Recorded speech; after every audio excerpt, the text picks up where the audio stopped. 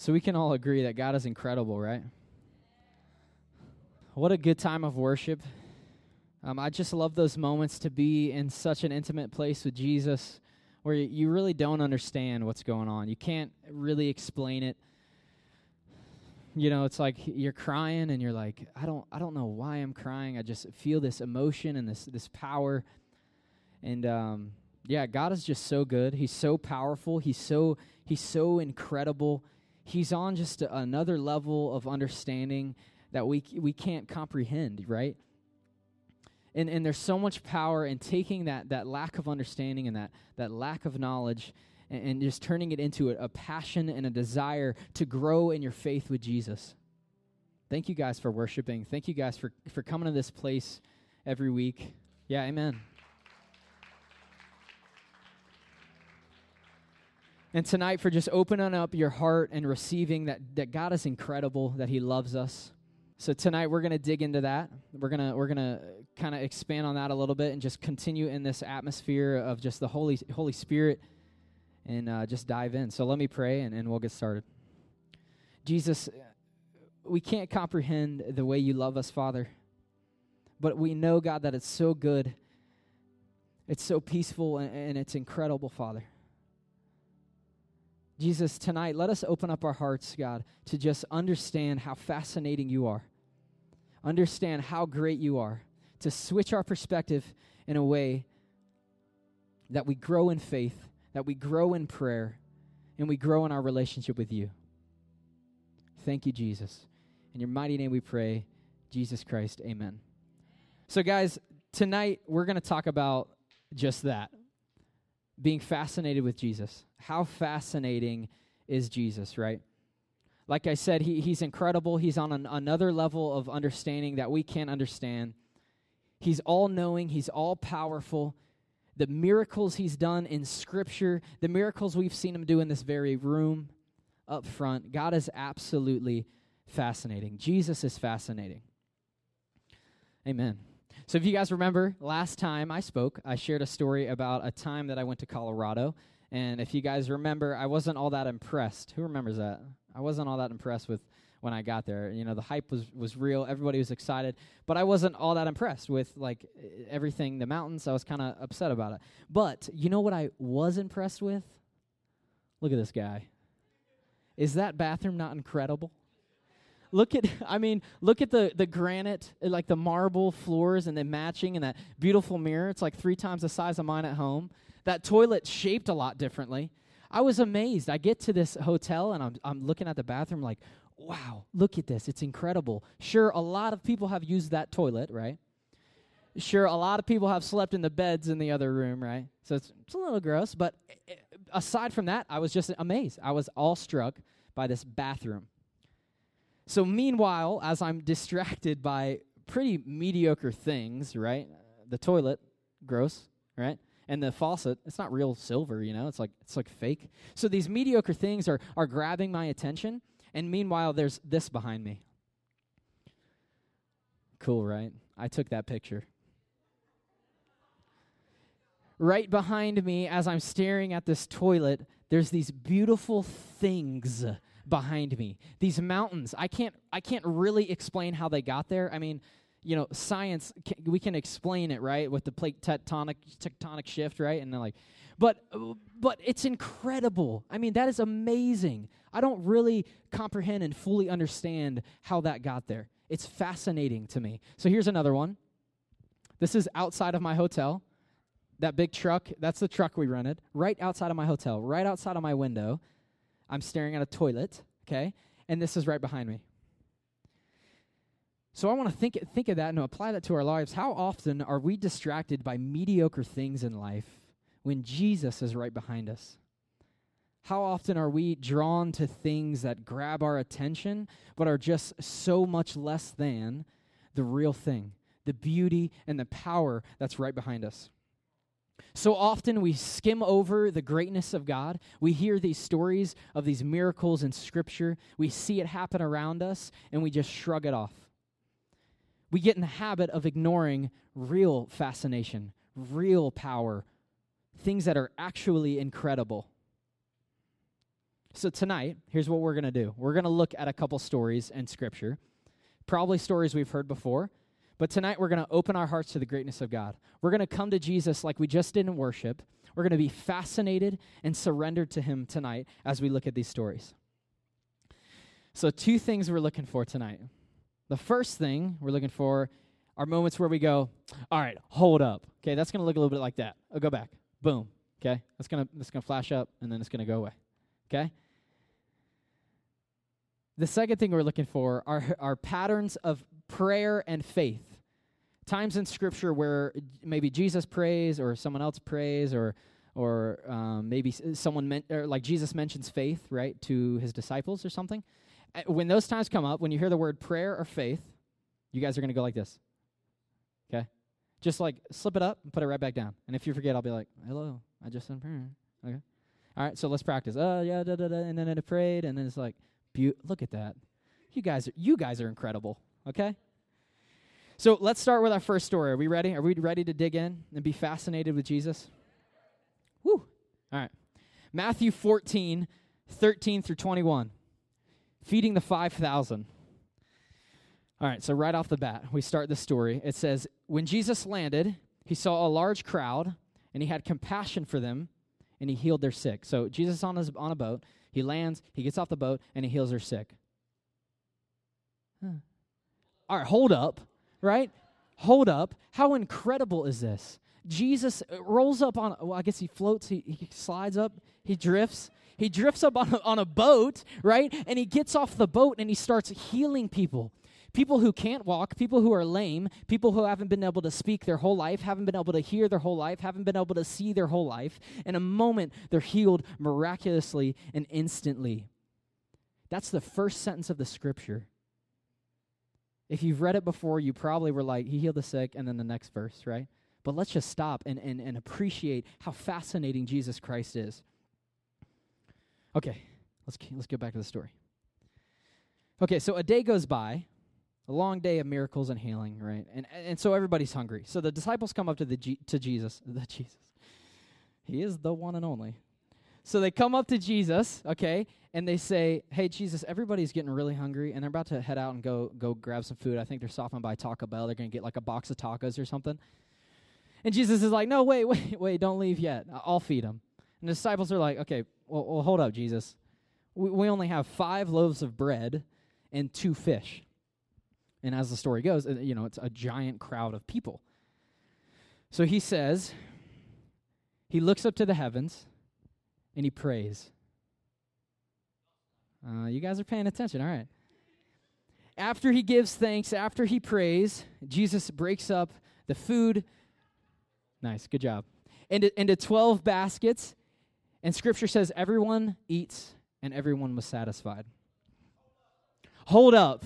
Thank you. That's what I'm talking about. Let's not just keep reading. Let's just not just keep going. What? How did Jesus do this? He had 5 loaves of bread and 2 fish. I mean, what did a local baker's inventory just poof gone? You know? Or how about when you have a bag of fries and you take your fries out and you're eating them, and you're like, I got all the fries, and you look in just in case, and there's like 4 more down there, right? Exactly, right? Okay, so maybe Jesus is like breaking up the bread, and he's got it in his arm like this, and he's like ripping off a piece and then dumping it in the basket, and then it expands in his hand, in his arm, and then he like rips off another piece. Guys, we can't explain how Jesus took 5 pieces of bread and 2 fish and fed thousands of people. Thousands of people. Somebody had to see this bread expand, right? Somebody had to see this happen. So it's absolutely fascinating. Jesus is fascinating. It's amazing. I don't know how he did it. It's incredible, though. Okay, so back to the story. The story ends, and the Scripture says, Jesus fed 5,000 people, not including the women and children. Exactly. 5,000 people, we still got kids and women. So we're talking 10,000, 15,000 people that Jesus fed. How incredible, how fascinating is that? What'd you say? Oh, sorry, I thought you said something. Anyways. Guys, Jesus is truly fascinating. Okay, so let's move on to the next story. Whew. Matthew 14, when Jesus walks on water. Well, okay, yeah, but we're not there yet. I'm loving it, though. Okay, all right, so we're going to get there. So after Jesus feeds thousands of people, who knows how, Jesus tells his disciples, all right, you guys go ahead, get back on the boat, right? And then I'm gonna dismiss the crowd, and I'll meet up with you guys later. So they're like, all right, later, Jesus. So Jesus goes up on a mountainside, and he prays. Amen. Yes, he does. So he prays on this mountainside, and then the next thing he does, perfect, Jesus goes back to the boat. Okay, and at this time it's dawn. So Jesus hasn't been praying all night. He goes up to the boat, perfect. He goes up to the boat, and it's dawn, so the disciples are waking up, and they look across, and they see Jesus walking on water. Hold up. This man is doing what? Well, guys, what did that look like? To be a disciple on a boat and see a man coming from, there's probably like smog, it's like kind of morning time, and he's like coming out, and he's been praying all morning, and and like the glory of God is just raining on him, so he's glowing, and he's walking out of this on water of all things, right? I mean, so we're more dense than water, so we sink. So what did Jesus do? Did he make himself less dense? Did he make the water more dense? I mean, did he create like a concrete path? And I don't know how he did it, but I can tell you one thing.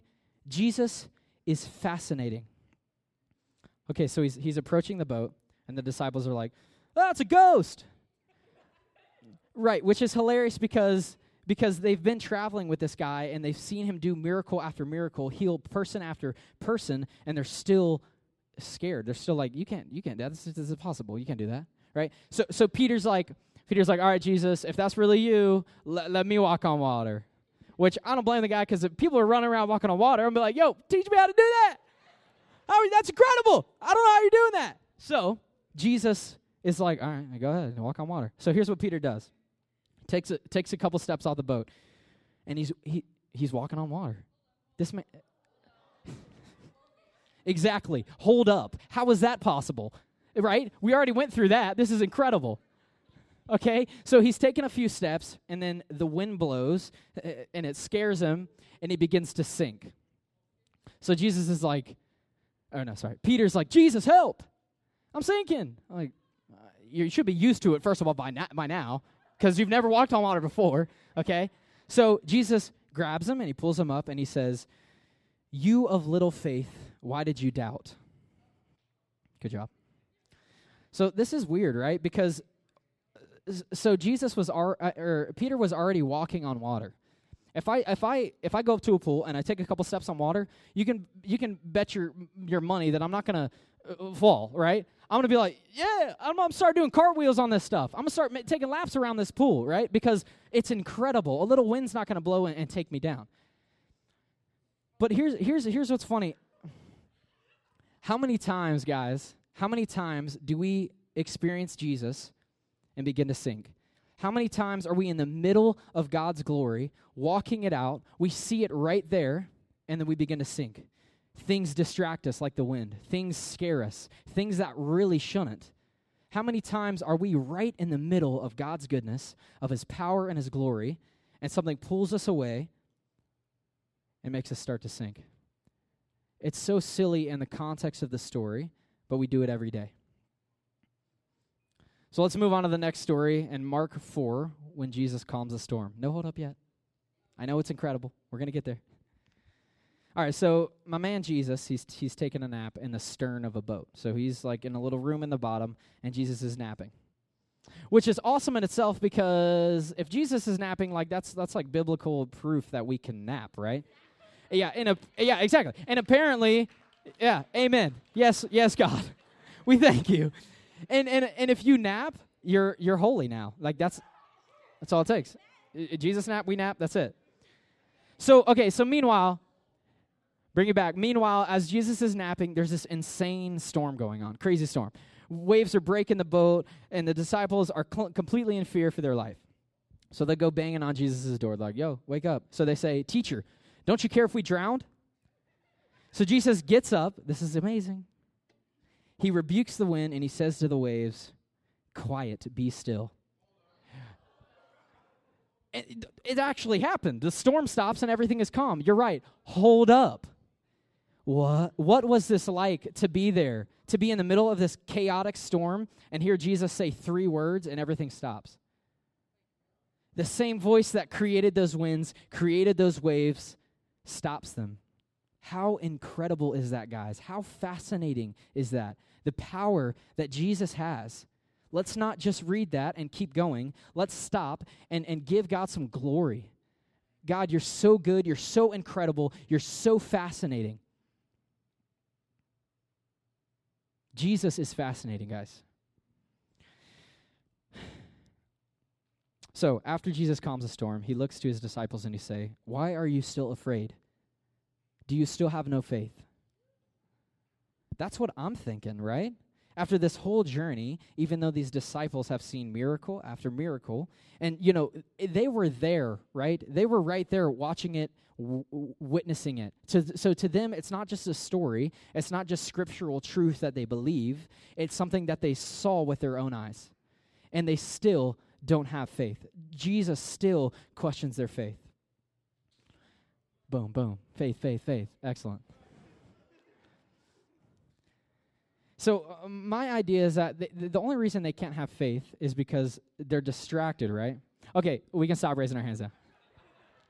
That's the last story, so we're good. No more raising our hands. I'm going to say it a couple times now. So the only reason these guys didn't have faith, I believe, is because they were distracted, right? They're distracted. They're drawn by something else. Something else is getting in the way of them fully experiencing and believing in Jesus Christ. So a question I want to think about tonight is, why can the Christian life be so boring at times? Why do we sink when we're in the middle of God's glory? Why do we act out in doubt and fear? Why do these things not seem so fascinating at times? Maybe tonight you heard these stories and it wasn't that incredible to you. You weren't that impressed. And here's what I want to offer. A couple of things. I think, one, it's because we're distracted. We're fascinated, we're fixated on other things. And how do we get fascinated with things in the first place? Right? There's this interest that starts. We take that interest and we go further, we get to know whatever it is. Maybe it's, I don't know, like cars and trucks, or maybe it's like makeup. Or maybe switch it around, cars and trucks, makeup. Right? So we take this interest and we turn it into like a study, and we get to know it, we spend time doing it until we have this obsession with it. And it becomes something we see everywhere, something we do everywhere. And that's what I want to offer. Take that distraction and apply that to your relationship with Christ. Look for Jesus, right? Like I was just recently shopping for a new car, and whenever I had like my eyes on a car, I would see it everywhere. So you guys, we need to be shopping for Jesus, right? We need to be looking for Jesus, wanting Jesus, and we'll begin to see him everywhere. We'll start to see how fascinating he is in our lives. The second thing of the 3, Jesus mentioned a lot of times in these stories, where's your faith? Why do you have no faith? Do you still have no faith? Thought we were done with that. So this is what I want to offer. The second thing, to having a fascination with Christ, to fighting that maybe experience where you're finding your relationship with Christ a little boring.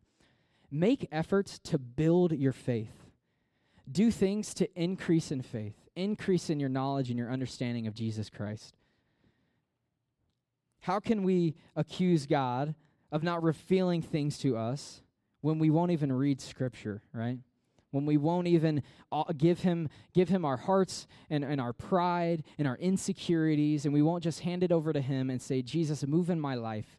I'm going to claim you as truth in my life, and I'm going to increase in faith. Here's the third thing. What did Jesus do before he walked on water? Even Jesus spent time in prayer, a whole night. How human is that? How incredible is that, guys? And then right afterwards, he looks like a ghost. He's walking on water, right? what is God going to do in our lives when we spend time in prayer? And that's the third thing. We have to prioritize time with Jesus. I mean, Jesus was done with healing all day long, and he didn't go to bed, he didn't go to sleep. He walked up, he said, go to the boat, and I'm going to go spend time in prayer. And that's what we need to do at the end of a long work day or a long school day, right? Long play day. We need to meet with Jesus. We need to prioritize that time and see what God will do.